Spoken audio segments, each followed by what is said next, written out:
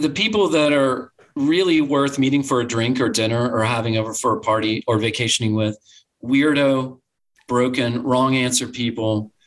I have no idea and could care less. These are my humans.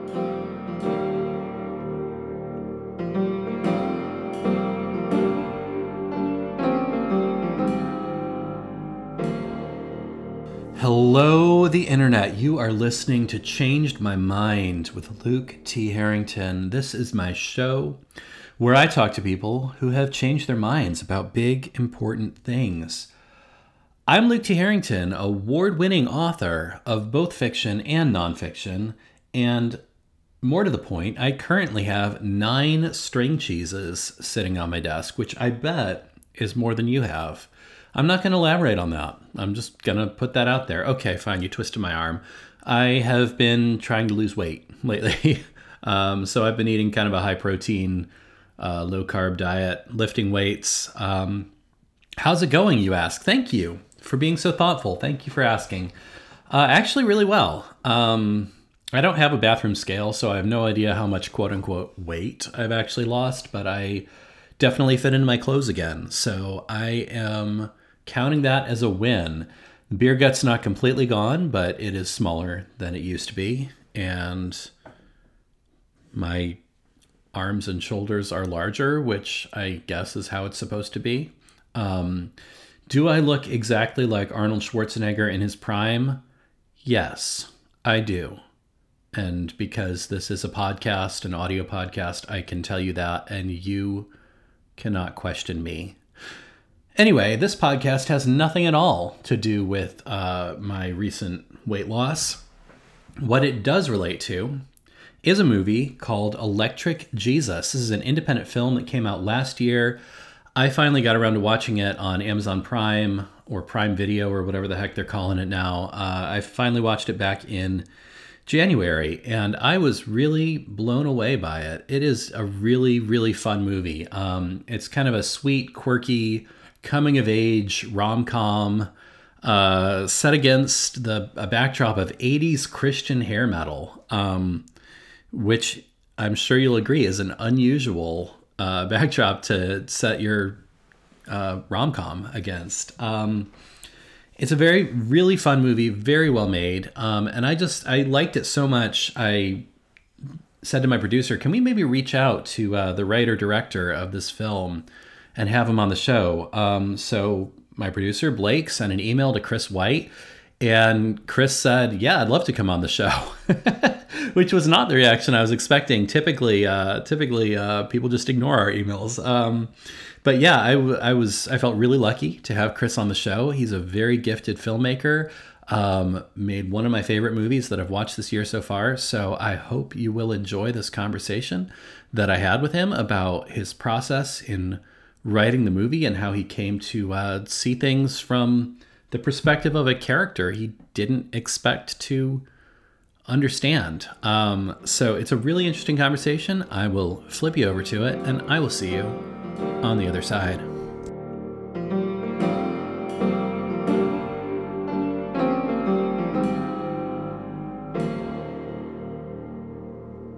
Chris, welcome to the show. Hey, Luke. Thanks for inviting me on. Absolutely. Yeah. Thanks so much for coming on. Chris is a film writer and producer and director behind such films as Taken In, Cinema Purgatorio, and most recently, Electric Jesus, which was a movie I just randomly watched on Amazon and loved. So I, had my producer, Blake, reach out to Chris and say, you want to come on? And Chris accepted, which I'm very excited about. Well, the film is such a strange, weird little film. I describe it to people, or it's been described to me, I guess, and I've adopted it, but as like Almost Famous meets Napoleon Dynamite. And I think that's very, with a dash of evangelical youth group culture thrown into the mix. So when somebody reaches out and says, hey, I really like this thing, I'm like, oh, you're one of those weird people like me. I need to know you. You're one of my tribe. You're one of my people.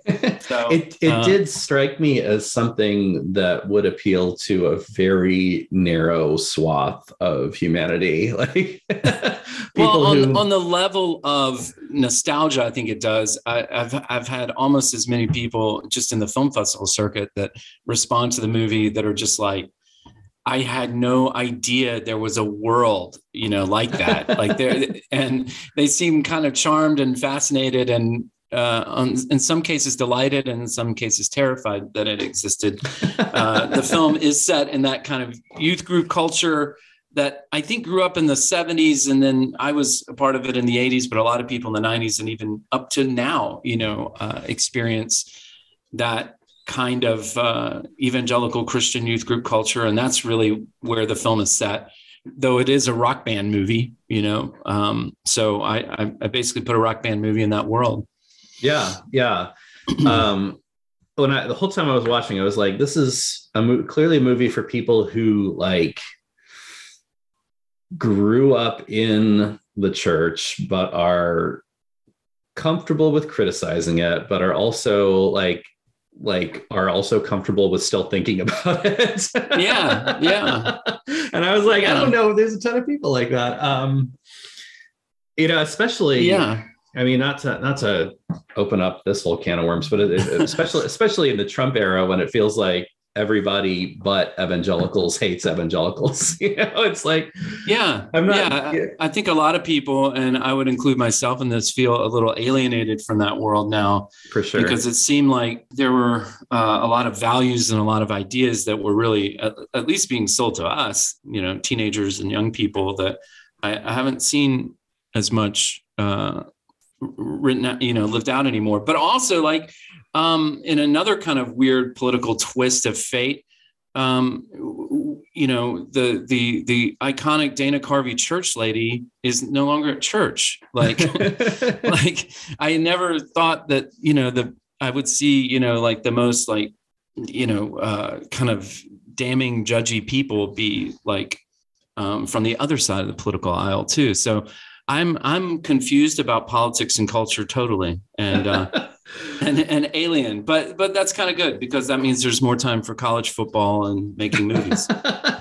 I so relate to that, and that's probably, I guess, why I so related to your movie. And honestly, that's been kind of a recurring theme since I started doing this show, of just people who have been like wanting to come on, being like, I want to tell the story of how I ended up politically and religiously homeless, in the last 5 or 10 years, and I'm just like, well, okay, that's why I started the show. I haven't done a ton of episodes like that, just because I don't want to do the same thing over and over again. But that could be a really, really interesting rabbit trail to go down when we get there.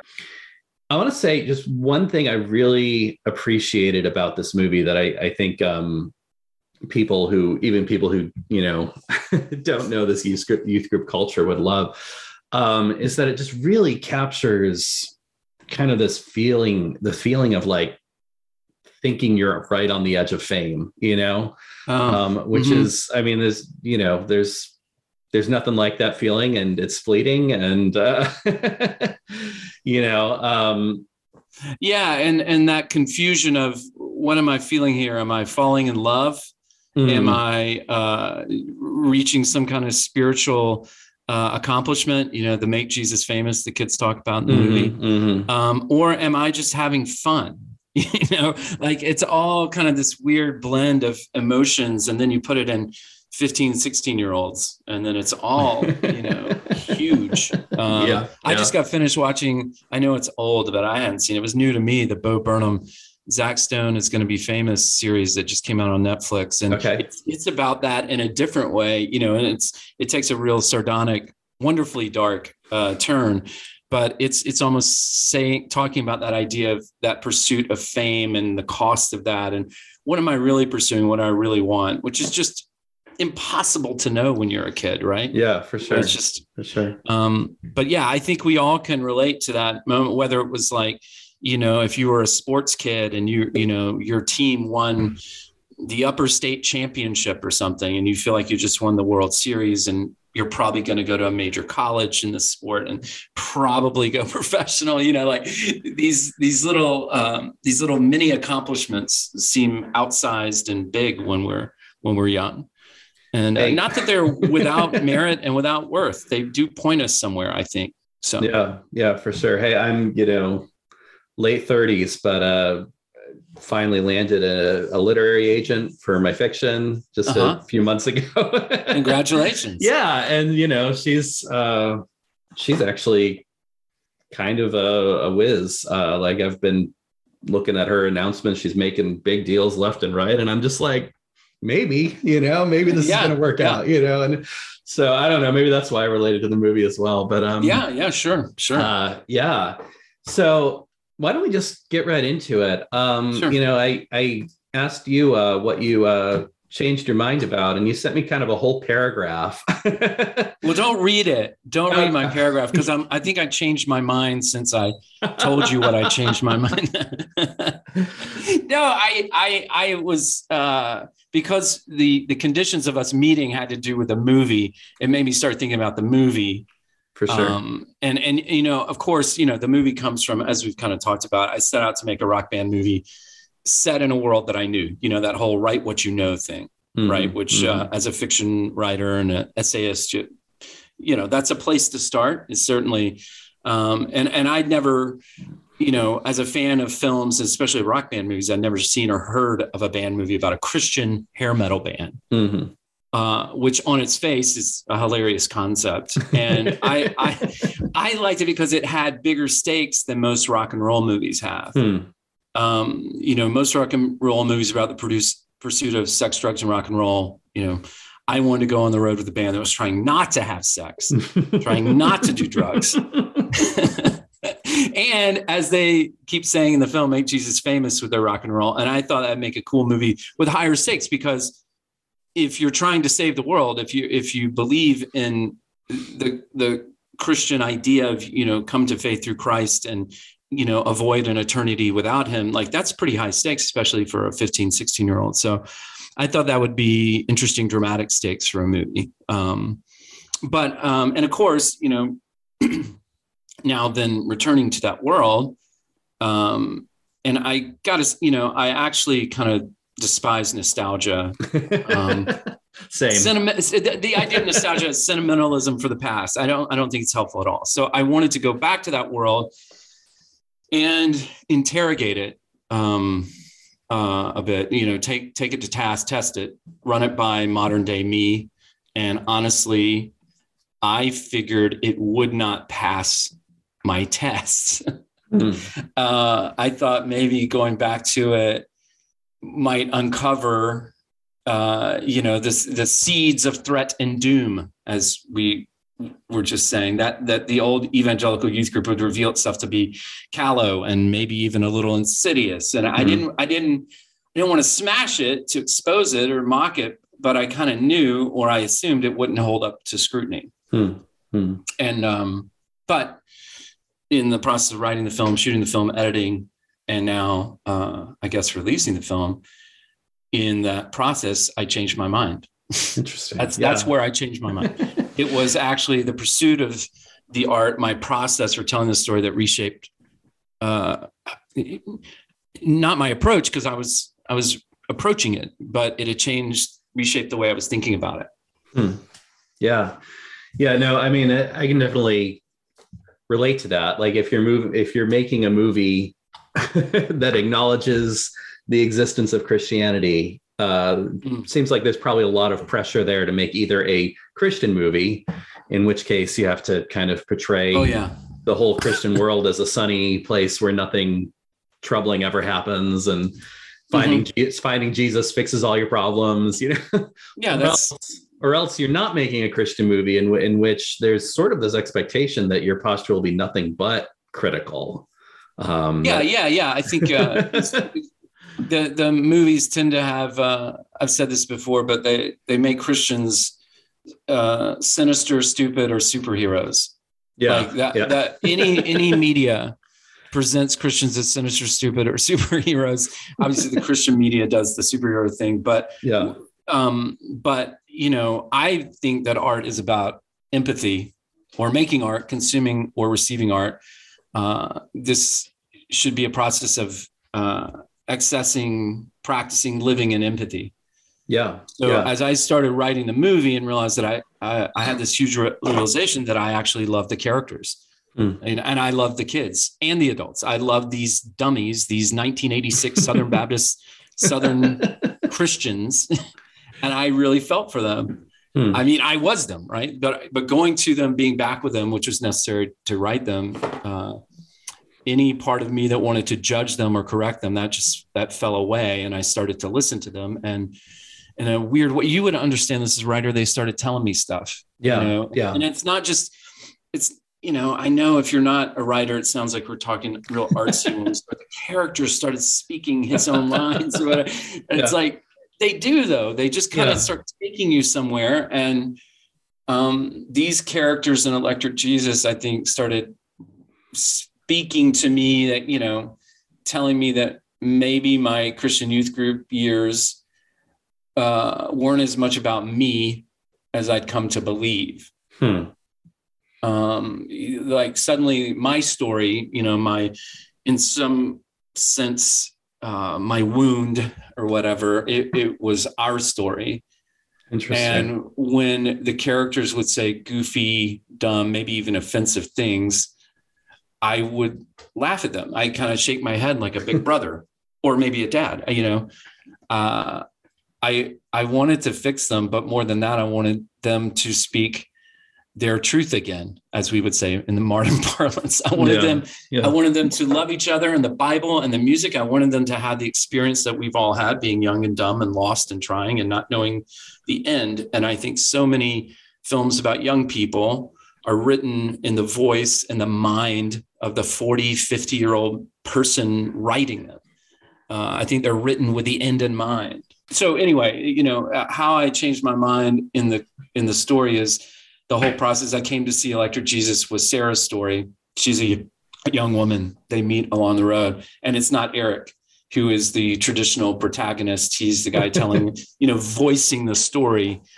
And I think that switch where the muse is no longer a muse, she's actually the protagonist, is a nice innovation for the Rock Band movie, for the genre. Might be more apt for literary application, but it's there, and it's and so in that too, I was able to find a quirky, fun, hilarious tone, and I just discovered this one of a kind, beautiful story that exceeded not only my expectations but my talent.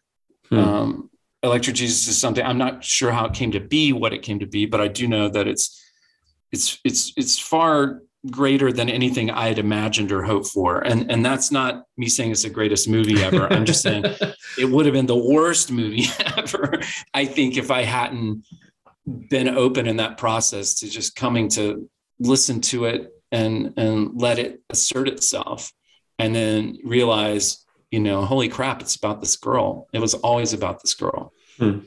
So yeah, that's a difficult mind change to have when there's so much, you know, there's high stakes, there's a lot of money, and you're very busy. I mean, it's a process of making a film independently is terrifying. Yeah, absolutely. Well, why don't we start with this question, which is, how autobiographical is this film really? Like the main character, Eric is his name, right? How much does he reflect who you were as a kid then? Well, I thought that he was me, like in a very direct way. Now, I was never a sound guy for a band. I was never in a band. Yeah. When I was in college, I was in an improv group, and that was the closest I had to like a band experience, because we were really tight and we toured around and spent a couple of years intensely, you know, trying to make Viola Spolin famous. No, that's a really stupid, deep cut improv joke. I confess I didn't get it. So there will be like 5 people in this audience who will get that, and they'll be like, "Oh, dude, I'm gonna call my improv friends. We need to do some improv." Now, but I thought personality-wise, I always felt like I was quiet and the observer, and just watching it all happen. and falling in love with a girl silently and never being able to speak it and express myself.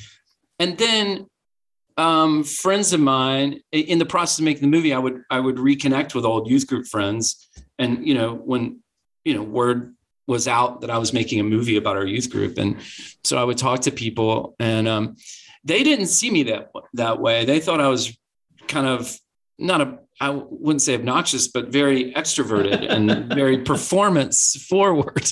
Yeah. And the more I listened and the more I paid attention, I was like, yeah, I was kind of like a leader kid. But somehow in my memory, I had turned into Eric. And then as the film, as the writing kind of, you would relate to this too. You're basically all the characters. Yeah. There's some of you in all of them. And so, now when I watch the movie, I think I relate mostly to Sarah, just because she's a girl who is just doesn't want to leave, but has some kind of talent in her that she doesn't know what to do with. She's not it's not that she's not a person of faith, or she's not a devoted or devout person or devoted to her family person. She's just, there's something in her that's trying to get out. And she lives in a small town and doesn't really have a plan. So I relate to that, maybe being 15, 16 and living in Columbia, South Carolina, and just, I don't know what I'm supposed to do with this, I guess an instinct, or maybe it was talent, or maybe it was just an ambition. Yeah. I want to maybe talk a little bit more about the whole getting to know your characters thing. Speaking as someone who thinks of himself primarily as a novelist, I can totally understand people who hear that and say like, that's really pretentious or out there or whatever.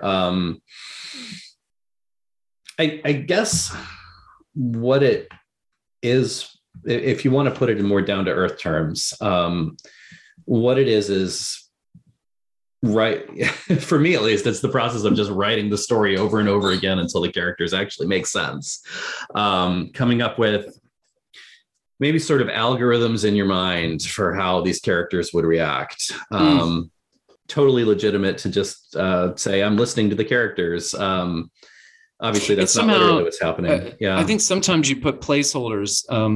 You put people in your life in that role, maybe. Or for me, sometimes I'll imagine an actor, especially if I'm friendly with them or I know them, I'll start thinking of them in the role, and it just gives me a placeholder to come back to. Right. If I'm writing a scene and I haven't written with that character for a couple of days, I come back and like, oh, okay. And sometimes that's a clue in their name, and sometimes that's there's all sorts of different ways to come back to that. But you're right. I mean, they become these, and then, there's a part in revising where all these characters talk the same. They're all the same, and then you have to remind yourself, okay, wait a minute. Okay. We gotta differentiate these people because now you're just hearing all of Chris's thoughts just being spewed out on the page. So there certainly is that craft to that. But yeah, I mean, I figured in my younger days as a youth group kid, and please understand, I don't think we were right about things. I don't want to go back to that juvenile practice, the immature version of Christianity, because, like Sarah says in the movie, Jesus is already famous. Okay. Yeah. So and my faith has matured and changed. My entire approach to friends and collaboration in art, it's grown up. But I think there's this really easy, maybe obvious, assumed way to look back, and we look back for easy feels. And that's my thing about nostalgia being dangerous. Or we look back for somebody to blame, or to accuse, to indict, to shame. And you just can't write a character from either of those frames. You can't write a character from, my God, she was the greatest girl ever. I'm still in love with her. Now I'm going to write her. Or you can't write like, that asshole youth minister was just the worst. And now I'm really going to let him have it. I mean, that's that doesn't make for great writing The and recipe great for art. a flat, boring story. Yeah, absolutely. I saw a movie. I don't like to slam movies, but I saw a movie that was about a famous person and just couldn't get through it recently, a couple of days ago, just because it was just so indentured to to this person's greatness and their tragedy. And the actor felt like, the actor felt that, and the director felt that, and the screenwriter. I mean, everything was just about how wonderful this person was and how mistreated they were. And I was just like, yeah. Well, because there's no arc there, right? Like they start perfect and they finish perfect, there's no movement there. It was just boring. It was boring. It was a beautiful movie that was just boring. I just gave it up and went back to Seinfeld reruns. Well, and you can definitely talk about this Zen thing about listening to the characters, getting to talk about the characters. It's easy to forget, I think, just how much real work that is in the process. Like I was just randomly, like, this novel that I'm about to go on submission with my agent. I was so I have this one that's about to go on submission, and I'm trying to write a new one, and it's been a while since I wrote a rough draft of a novel, so I'm kind of rusty, and I'm like, why is this so hard? It was so easy the last time. And I'm like, wait, that's what I remember, because now I know how everything is. But so I went back and started looking through all the work I'd done on that one and all the notes I'd taken and stuff. Yeah. And like, I had all these, like, literally just a dozen spreadsheets of just like what this character is like, how this character's attitude changes in every single scene, and just iterating again and again and again on just like what the actual shape of this novel was. And it's like, oh yeah, it was this hard. It is this much work to create characters that are like full rounded characters. Yeah. And this is the thing, my wife, who's a much better writer than me, she was executive producer of Electric Jesus and is developing her own projects and stuff. She always says this. She's like, if somebody says they love to write, they are not writers, promise, and it's like, that's true. I love to write. It's like, okay, that's fine. And that's lovely. And I'm glad that's something therapeutically valuable to you, but that's not the work of actually writing. And it's not even that we have, just profound taste or we perfection issues. It's just like the grind of doing it is craft, and commitment and diligence. And, most people just don't want to do that. I'm sure you've had people that find out you're a writer and they're like, I've got a story for you. And you're just like, you don't have a story for me. I mean, like, things try actually happening. Writing it down and see all the millions of things that don't work in it. I always tell, my go-to now is somebody goes, I have an idea for your next movie. And I'm like, okay, I have a lot of ideas. I'm not really shopping for ideas for movies, but I'd love to read your idea, put it in 2 pages and just email it to me. Here's my email address, just 2 pages, not the whole, just write it all down. And I've yet to get one of those 2-page submissions. It's like, no, I was just going to tell it to you, buy you a cup of coffee, and then you go and raise millions of dollars and spend years of your life and make it happen because it's a movie. And then, give me half of the profits. Should there be any? I don't know. We shouldn't be punching at people that aren't writers because we need them to buy our stuff. Well, it absolutely is true though, whether you're talking about writing or any other field, just like you have no idea how difficult it is until you try to do it on a professional level. And then it's like every time you try to write something new, it's like, I'm an idiot about this. Like, you realize how much harder it is every time you do it. I'm writing a movie right now, and I could tell you the movie in a delightful way. And, but like the grind of doing it, it's impossible. It's hard. And then of course we have all these distractions, like these screens in front of us and these devices in our pockets. And there's so many things that just, it's probably kind of terrible. It's probably kind of terrible that the same device most people use to write is the device they use to play games and surf the internet. I know. And I can't figure out how to do it another way. I'm not going to typewriters. That would be very romantic, but no. Why don't we try to get back to Electric Jesus though? Because you talk about how your focus eventually shifted to is it Sarah? Is that her name? Yeah. I'm terrible with names, especially with characters in movies, but I am too. Yeah. So speaking as a writer, I know how drastically things can change as you write them. Was Sarah part of the story from the beginning, or? Yeah.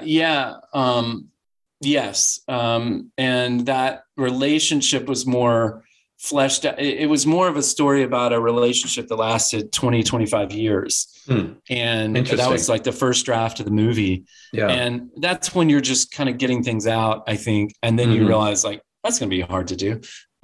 Cast those two actors over 25 years. And maybe that scope is a little ambitious. Yeah. And maybe the good stuff that I've written is all about this Christian rock band. So you go back and then you kind of do that. So yes, we have to in the we need something to happen. The guys are going on the road with this Brian Baumgartner from The Office plays their band manager. He's going to take them on the road for the summer, and we need something to get in the way. It's a complication, and the complication is this young woman runs away with the band. She sneaks onto the bus and gets away with them, and they can't get her back home. She just has to go on the road. So I knew that would be the thing. I knew that we would have, I knew my guy was going to fall in love with her. I wasn't so sure she was going to fall in love with him or not, but yeah, she was a part of it. But the more we got into the story, and certainly this started happening during the shoot actually, but more when me and my editor, Scott Lansing, when we, movies are written 3 times. There's the screenplay, doing the movie, and then the edit. And once me and Scott got in and, I actually sat down and watched the movie, the first assembly of the movie. I was like, well, this is terrible. And what a mistake, this is just boring. Or just, and there was great stuff in it, and we had those great performances, and that's the work of making a film. The edit, the post is you grind out the story. But I was a little catastrophizing, I think, at that point. But what helped was going back to paper, going back to the script, going back to notes, watching it. And like, this was the young woman was asserting herself. And of course, no spoilers. I don't want to talk about the end of the movie, but to really make the ending land, we needed to have, the movie's not over until the main character realizes that, I guess that's the journey Eric's on. Yeah. And if you've seen the movie, you know what I'm talking about. He's told this story 100 times, but this time it takes a different turn, and for certain reasons. And that's the epiphany. That's the, okay, we're done telling the story. We can all go home now. But it is a music comedy, and there's my friend Daniel Smith made great music, and there's lots of yucks and laughs. So I don't want to sound like it's all ponderous and serious. It's a lot of fun. Hello, thank you so much for listening to Changed My Mind. I will get right back to that conversation you were just listening to.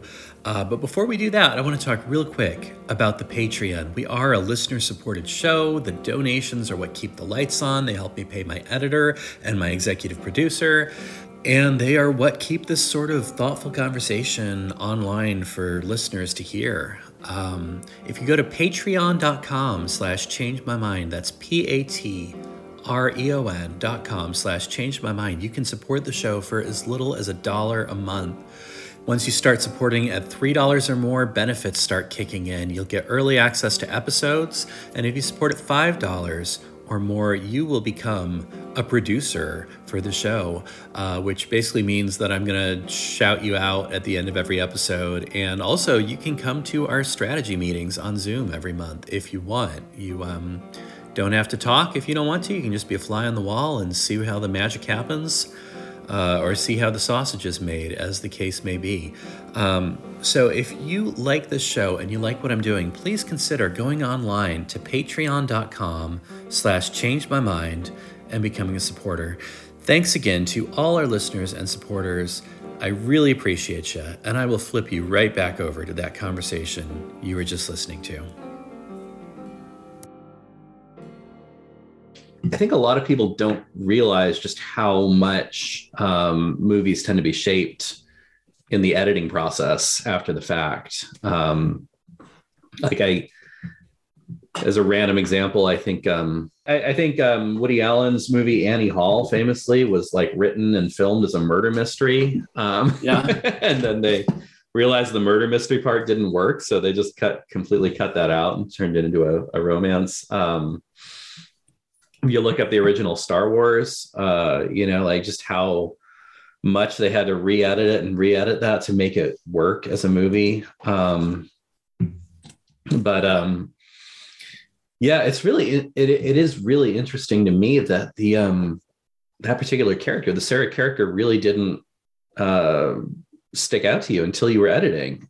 Well, some of it's that actress, Shannon Hutchinson, who's she's just fantastic in the movie. And I found her at kind of a bit of a cattle call kind of audition. And it's one of those things where you, as a director, you kind of hope that there's some magical moment. You're just going to see Sarah walk in the door, That's how it always works in movies about movie making. Yeah. And this one it kind of did, where I saw this girl at the audition and I was like, she looks like who I'm thinking. She kind of, the character was loosely maybe inspired by Maria McKee, the lead singer for Lone Justice, at least the look and feel and some things about the way she sang. And so there was something that cued me off there. And then I sent, we had pictures. She auditioned. She's a really strong actor. And she was still in high school when she got the part. And she was at this arts high school in Baltimore. So she was really well trained and she could sing and she could act. But it was more just her as a person. Like I just liked talking to her. And so as we got into the work, she's a gamer, not like a gamer in the sense of sports, like they get on the field and they are dominant. And that's what she was like. As soon as we got into the space and cameras started rolling, it was like, holy cow. Okay. This is a good bet. She's really good. Yeah. And and the same thing with Andrew Eckel, who plays Eric in the movie. He was somebody that I thought he was too good looking for the part. I think that's my biggest complaint about him. I was like, I want these, Super 8 was my guide. I want weird looking kids that look like me and my friends. And he's just too good looking. And then not that he got any worse looking. And let's face it, it's a movie. People should be attractive in movies for the most part.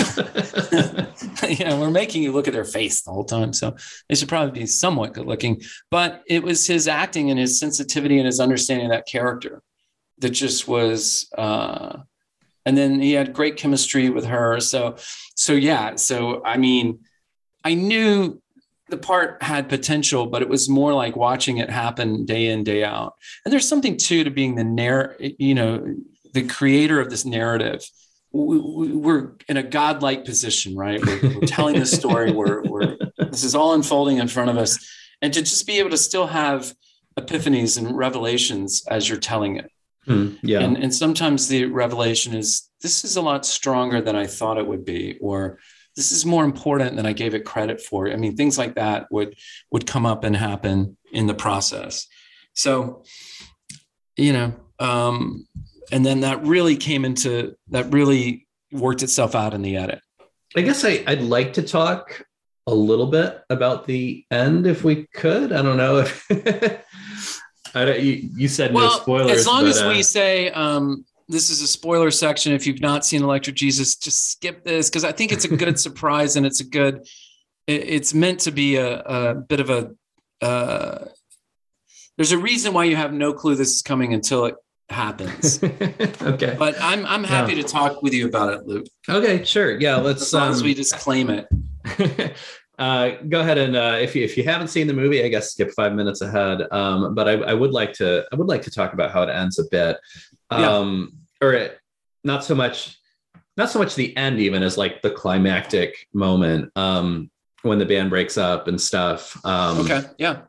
I don't know if that's the end or not, but going into a movie like this, you kind of know the band's going to break up. Like you kind of know that's what's coming. It's like, what other trajectory could there be here? I've never heard of them. This isn't like Rocket Man. It's not going to turn out to be Elton John or anything. Yeah. Speaking of which, I actually did end up Googling whether Motley Crue and Stryper ever toured together, because I was like, is that real or is that? Apparently, it wasn't real. It was a youth group legend. They never toured, but it was. I've talked to Michael Sweet of Stryper about that. Well, it's an interesting story. I actually saw, like, when I Googled it, what came up was a post from I think just a year or two ago, from like a Facebook post from Michael Sweet. It's like, why won't Motley Crue let us tour with them or something? I was like, I don't know. Yeah. I mean, Michael Sweet, he was acting lead singer for Boston for a while, so he's definitely got the credentials in the secular rock world. But yeah, they were friends with those guys. They were friends with all those guys on the Strip, early 80s. Everybody knew each other. Yeah. But, who would open the Heaven and Hell tour? You think Motley Crue is going to let Stryper open? You think Stryper's going to let Motley Crue open? I mean, just that alone is going to be a problem. They would have to have them both on stage at the same time, playing at the exact same time. And that would be the only way to truly do a Heaven and Hell tour, which would be mostly hell. Interesting. Yeah. That could be interesting if they like traded songs or something. I don't know. Yeah. Anyway. But yeah, what really struck me about kind of, I don't know, the philosophical climax or whatever. Was I honestly didn't see this coming. Like I knew the band was going to break up. I didn't see kind of this lesson at the end, which was, when Sarah says, Jesus is already famous. Why can't we just do something for ourselves? And why can't we just have fun? Yeah. Why can't we just play music? And like, it seems like such an obvious thing, but I didn't realize things were going there. And I was really struck by it. It kind of reminded me a little bit of my younger brother. He's a bit of a drama nerd, he was heavily involved with the theater program at a college called Dordt College in Iowa. They're a Christian college. They're like a historically Dutch Reformed college or whatever. Anyway, and he was telling me the whole time he was there working with the theater program, there was just all this pressure that art should be used to tell people about Jesus, And he's working on his senior project, which is this play he wrote. Not an evangelistic play in any way. It was called Canada the Musical, and it was about like Jim Carrey and Michael J. Fox conspiring to fix the outcome of an Olympic hockey match or whatever. Anyway, so obviously not a Christian play, And he's getting all this pressure of like, what's the evangelistic purpose of a play like this? And he finally says, I don't know who says, I think he says it to his cast, but he's like, have you guys ever seen Chariots of Fire? The classic movie about the Christian missionary who runs in the Olympics or whatever, and there's a scene in Chariots of Fire where the character says he's getting all this pressure to like quit running and just go be a Christian missionary or whatever. He's like, God made me for missions or something like that, but he also made me fast. And when I run, I can feel his pleasure. Right. And that's what my younger brother ends up pointing the cast to, of like, why can't we just make a play because we're good at making plays and it's fun. God made us good at acting. Or whatever, why can't we just do it? And I was like, as someone, I didn't go to a Christian college like my brother did. So I've never really felt that sort of pressure, but like, I was like, when I got to the end of your movie, I was like, I know exactly what these characters are talking about, and I know exactly what they're going through. You please send the film or a link or something to your brother, because that is a very important part of the film. And if it preaches anything, maybe, and I don't think it's a preachy movie. I don't even think it really is ambitious with spiritual truth so much. But I am a Christian and I'm making the movie, so it's going to say the things that something's going to come out of it. But that idea is one thing that I find so strange in evangelicalism, which, and I'm not talking about political definition of that word. The words totally change meaning. Right. It doesn't mean, but it used to mean, among other things, it would mean that we want to share our faith with other people and to persuade them to accept Christ as their savior. There's, we're trying to, because if we don't, they're going to die and spend an eternity apart from God. And that would be horrible for them. And our responsibility as Christians is to share this faith in a persuasive way so that they, become believers like us. We're recruiting. We're definitely recruiting. And I think maybe I had this revelation one time when some Mormon missionaries came to my house, and we've all probably been visited by Mormon missionaries. They're all beautiful young people. One of my actors who plays Michael in the movies, Mormon, Wyatt Linhart. So I know a little bit about the mission stuff they do and why they do it and where it comes from and what's involved in that. But I would, I used to kind of, if Mormons came, I grew up in a culture. It's like, okay, they're here. We're going to destroy them. Get your Bibles ready. They're Mormons. We got them. We got them. Yeah. Bring them in. I got this. And then as I became older, maybe as my kids, I had my own kids who grew up and were being teenagers. And then there's just these young people, and they just show up at your door and they want to talk to you about the biggest issues in life. They want to talk to you about the things we think about all the time and wrestle with our entire life. And one, they're children. How can they possibly have anything to offer me, a middle-aged person who's been thinking about this my whole life? Why is that even a thing? Why were we putting these children in charge of reaching the world? And also, they don't know me. We have no relationship. If I said, hey, am I married or divorced? They wouldn't know. Do I have children? Do I not? So I started really drilling down in that a little bit. And why was that such a key part of evangelicalism? And the cynic would probably say that evangelicals did that so that kids don't drink and have sex and sin. It's like it's a sin management thing. If you're always on mission, you better not be sinning.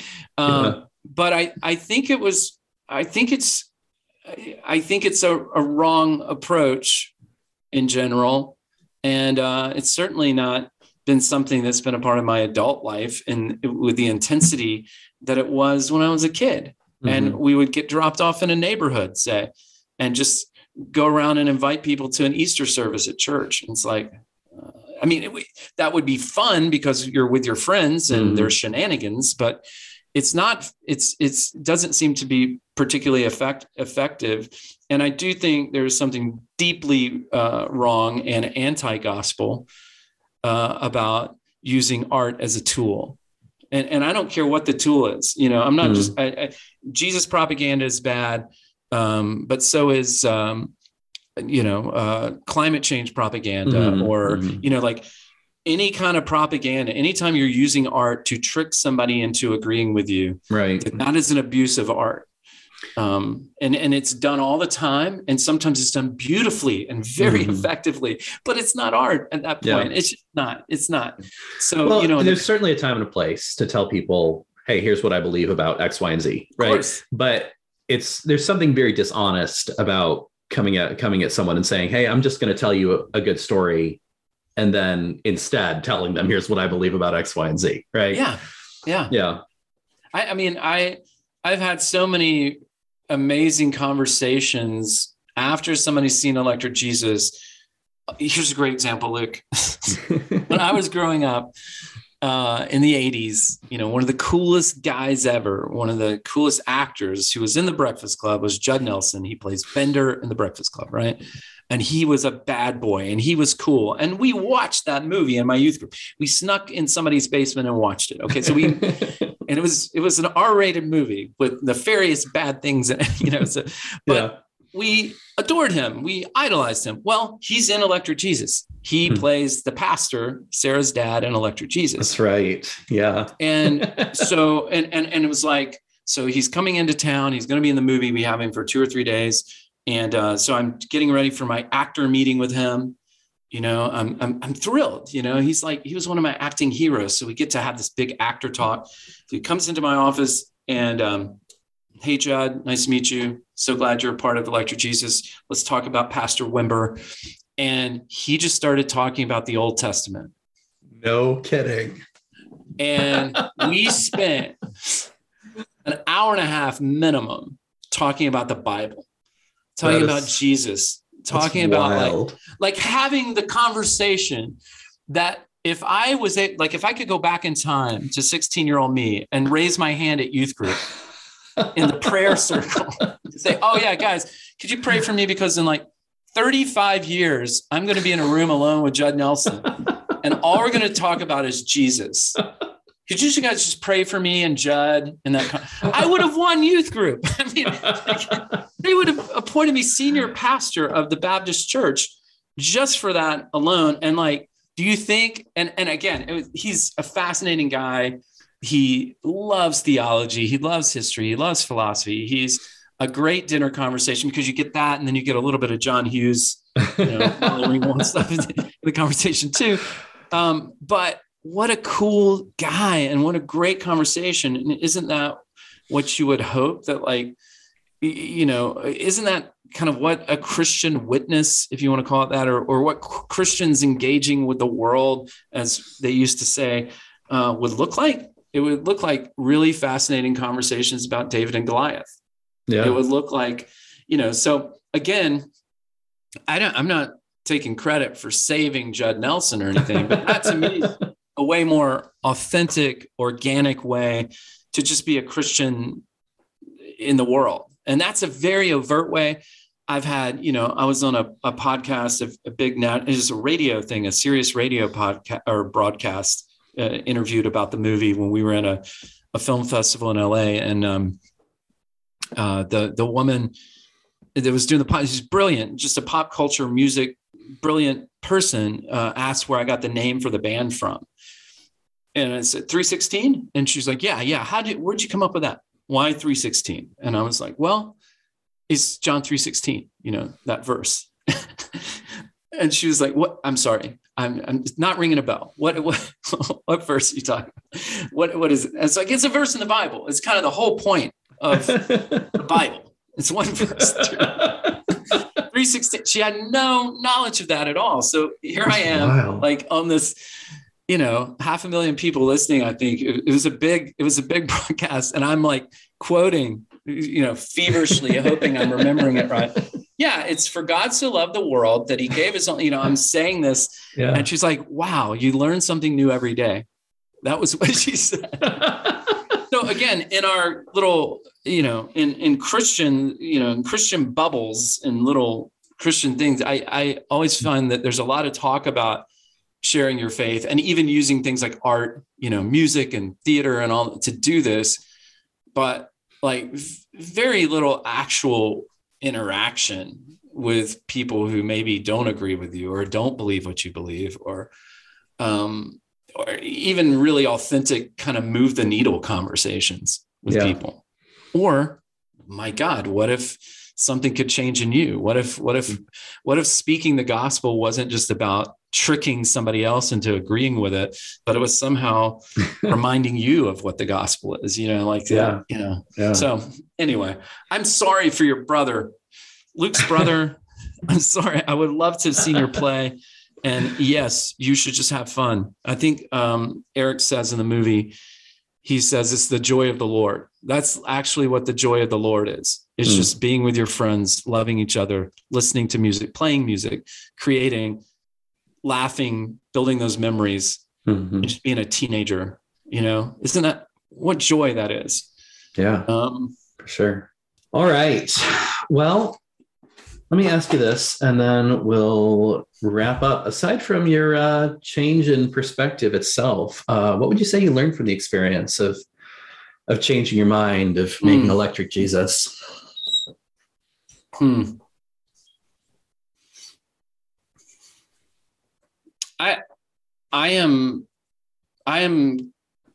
definitely more empathetic. I am, and I'm glad about that.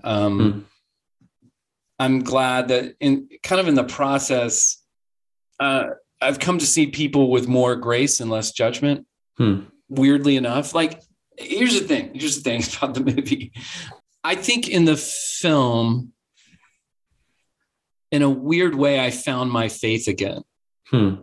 In the falling in love with Jesus kind of faith that I'd always heard about, maybe even talked about years ago. But this process, this idea of becoming more empathetic, it's redeemed something about what was lost in my youth.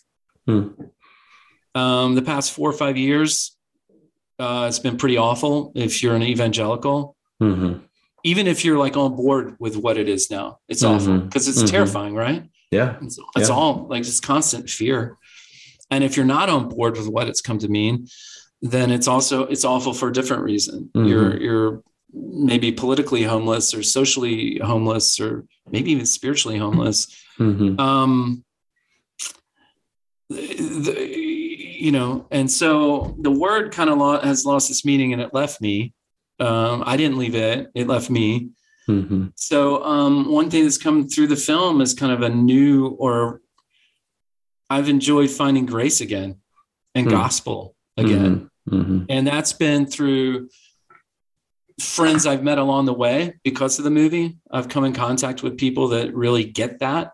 And I think on some level, maybe we're drawn to the movie because they feel like the movie had some of that in it.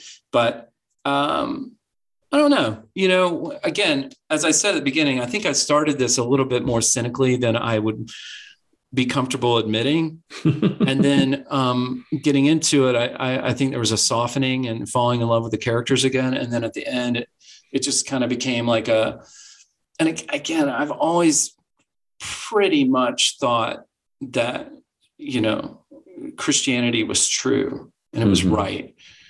But I couldn't always access it. I couldn't always see it. It's often been covered with the stuff you have to do to be a Christian or the way you have to behave or the way you're not supposed to behave or whatever. And this idea of grace and that's it, period. It's just grace. That had eluded me. And we live in a graceless age, Luke. There is no grace. And if you step out of the church, good luck, because it's even worse. It's worse because there's no path back. And Christians should be the people that have the path back. And so many of them are just not talking about the path back. They're just talking about, bracing for the coming apocalypse or something. I'm not even sure, or how we can move the levers of power and government to make sure we are safe or something. Yeah. Isn't that crazy? Like supposedly you've got God on your side. You've got the God of the universe. And also, if you look into your church history, it never was great for Christians. It really never was. Never. Yeah. I mean, even when Christians were in power, it was never great. No. So, I mean, again, like I think the process kind of brought me back to a different, what should have been my primary understanding of the Christian faith. And that's been a joy. That's been a real joy. Writing movies is still hard.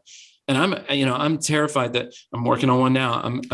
It's like the process is going to be my process, I'm going to go out with this movie and I'm going to come back and sit down with Scott to edit. And I'm going to go, oh crap, this sucks. Hug me and say, let's do the work, man. Let's just do the work. There's a movie, So you write 120 pages of garbage just so that you have something to edit and rewrite, right? Yeah. And then you spend years raising money to do it. And gosh. And then, so again, I think that's just my process. I'm not the most talented filmmaker.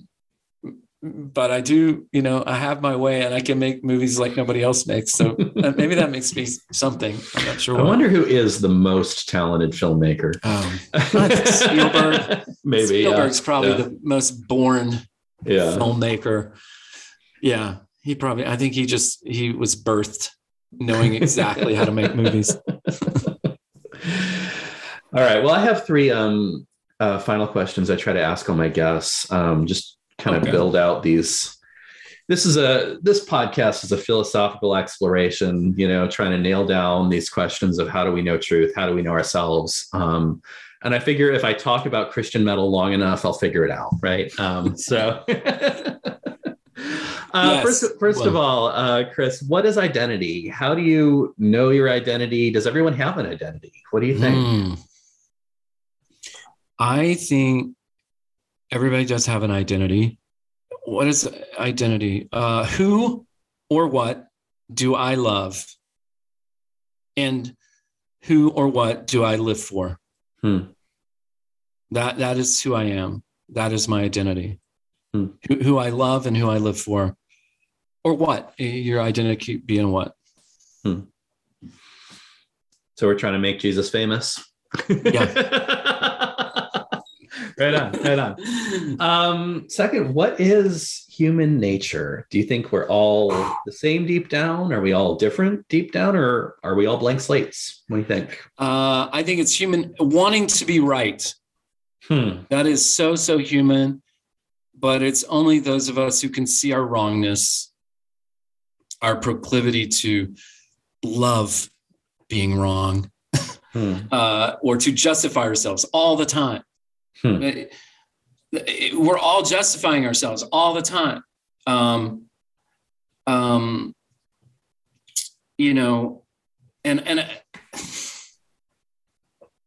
the people that are really worth meeting for a drink or dinner or having over for a party or vacationing with, weirdo, broken, wrong answer people, I have no idea and could care less. These are my humans, like the ones that aren't trying to be right all the time and not trying to make me right all the time. But I do think it's just human nature to want to be right and feel justified and just never be wrong. Yeah. Yeah, I relate to that. Obviously, that's why I do this podcast. But yeah. No, I mean, it is very, very hard to admit I was wrong. I have something to learn here. But it is an important skill to cultivate for sure. And finally, what is truth? How do you know truth? How do you know when you've found truth? What do you think? I would say truth is outside of the self, outside of me. The main plot of your story is happening outside. If you want to know why you're here and what it all means, if these questions are burning, get out of yourself. Run to others, love them, listen to them, speak grace over them. In other words, forgive people. Bring them in from where they are, not on conditions you want them to be. I think if you do that, you'll be getting at something true, or you will feel like you found something true, but it's not. I'm half introvert, half extrovert. So I feel like I have a toe in both. I can turn each on and off if I get the right amount of prep time. Yeah. But the introvert in me doesn't like that. The overthinker in me doesn't like that. But I only feel like it's working. I only feel like I know what's going on when I'm outside of me. And spending time with my kids or my wife or my friends or just strangers, collaborators on a film. Yeah. This is when I really feel like we find ourselves.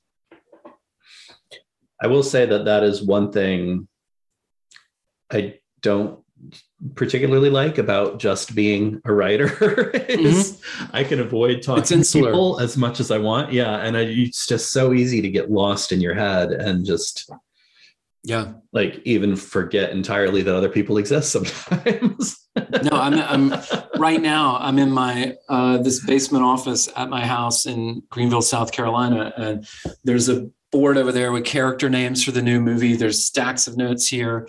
There's different documents open on my screen. And this huge behemoth of a thing is just pressing on me. And, it's lonely. Like I can't go upstairs and get some coffee and say, "Hey, Emily, I had this cool idea for the film. I'm putting it in Act 2. What do you think?" I mean, I gotta wait until it's finished. I gotta, so it's, sure. It's, but this is, look, you should look into filmmaking, because the thing about filmmaking is there is this time when it's just you, and you're just kind of tinkering them. And then there's a time where it starts getting outside of you, when you're raising money, or maybe you're putting the film together as a business. And then it becomes like the casting and truing up. That's exciting. And then you go intensely into this weird little summer camp of art where you're making a film. And that is as terrifying and romantic as it might sound, And then you get to go home, and then it's just you and your editor, and it goes insular again. So for me, the rhythms of making film really suit my internal, my extroversion and my introversion. It's a good job for me. So just when I'm getting sick of one, just when I'm ready to leave set and never see these people again, that's when it ends and I get to go edit. And just when the edit's over and I need to see people, then film festivals start and they're parties and people, so I think it's a fun job. This is the part where I recommend it. This is the part where I admit that I actually have a BA in film studies and have just never done anything with it. Yeah, but Luke, film studies, you guys are the worst, because you know everything about movies, and yet you know nothing about movies. That's so true. That is 100% true. You are the curators. You're the ones that can tell us all day why Citizen Kane is great, and Citizen Kane is great. But we couldn't make Citizen Kane if we had to. At least I know, some of the technical stuff about it. I couldn't make it either, but no, yeah.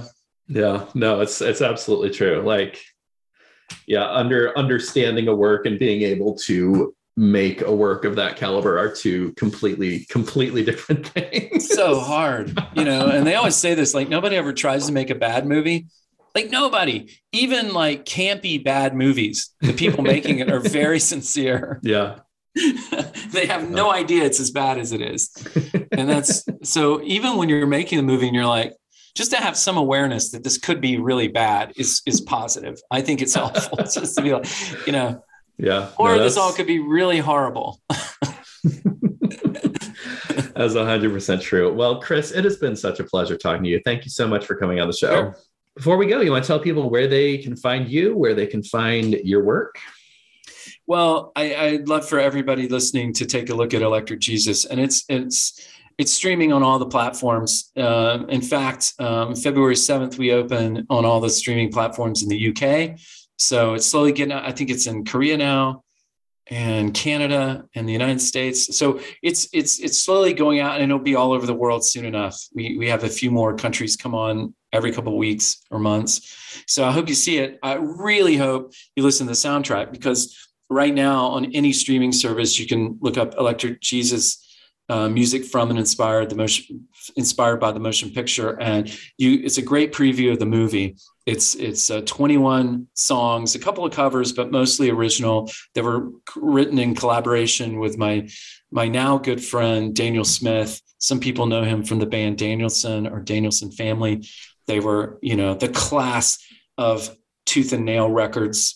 And they're amazing. The whole family's amazing. Daniel's particularly inspiring and a great guy, and just an incredible musician and composer. So on that soundtrack, you get to hear some of the music, some of the songs, the kind of funny Christian rock songs from the movie, but you also get to hear a lot of the music that's underneath, the score music, which is outstanding.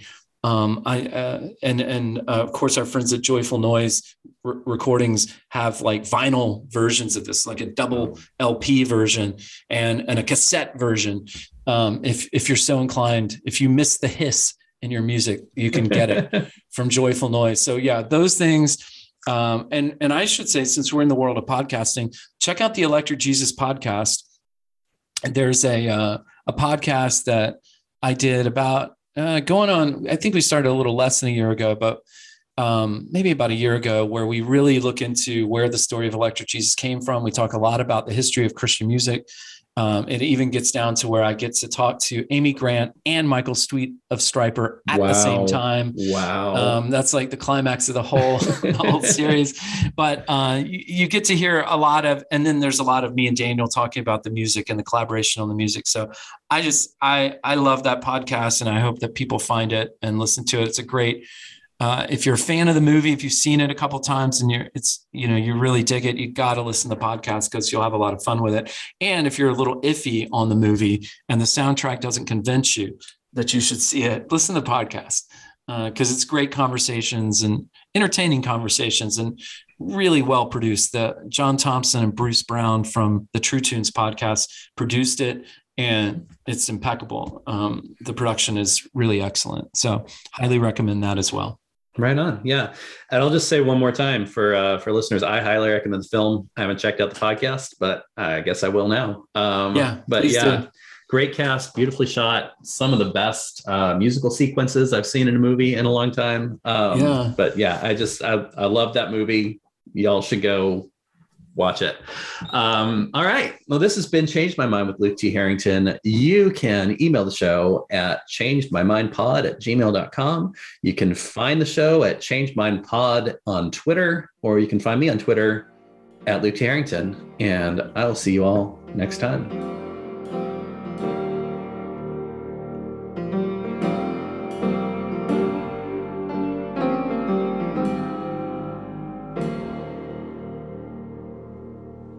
Right now, I'm actually editing this podcast as a way of avoiding the work I really should be doing, which is working on my current novel.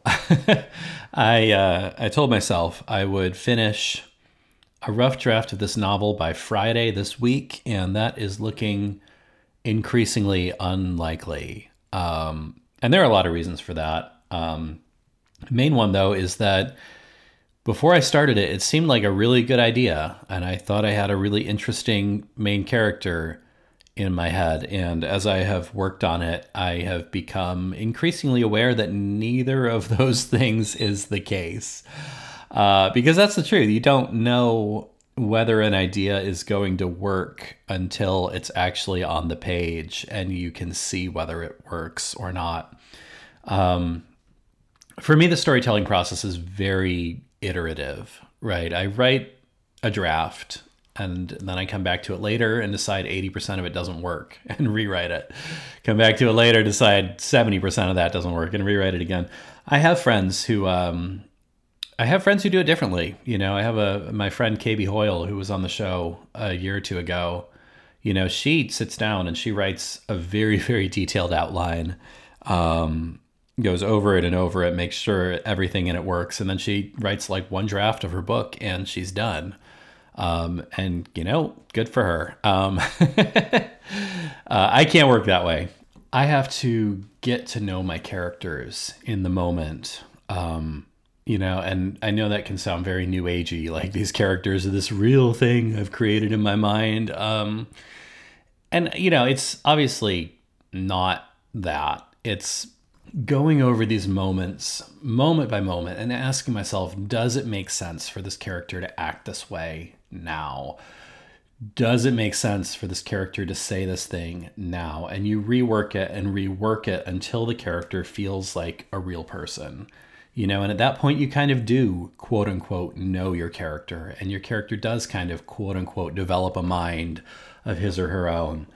And that it does feel like that. You know, but it ultimately just takes a lot of work because getting to know a character is, it's arguably more complicated than getting to know a real person, because not only are you learning to understand and predict what they'll do, but you also have to create those things from scratch. I've written about this some on my Substack. I've been kind of focusing on storytelling as the the main topic for my Substack because that's what I'm doing these days. I have a new piece up about how Little Shop of Horrors, the 80s Broadway musical, taught me the essence of storytelling. The CliffsNotes version is I hadn't seen the original 60s B movie it was based on until the night I finished the first draft of my first novel. And comparing the stage musical to the original film really put into perspective what makes a story work. The short version is that the stage musical cuts the number of murders in half, but it makes you really feel the weight of each murder, right? It spends a lot more time building up to the murders, making you understand why this character is committing this murder, right? And it's a much more effective story, even though it has so much less violence in it. And if that doesn't quite make sense, you can read the article. Yes, this is a plug for my Substack because I want people signing up for my Substack. So the whole article is there, along with a bunch of other articles I've written about the process of storytelling and what makes a good book, what makes a good movie.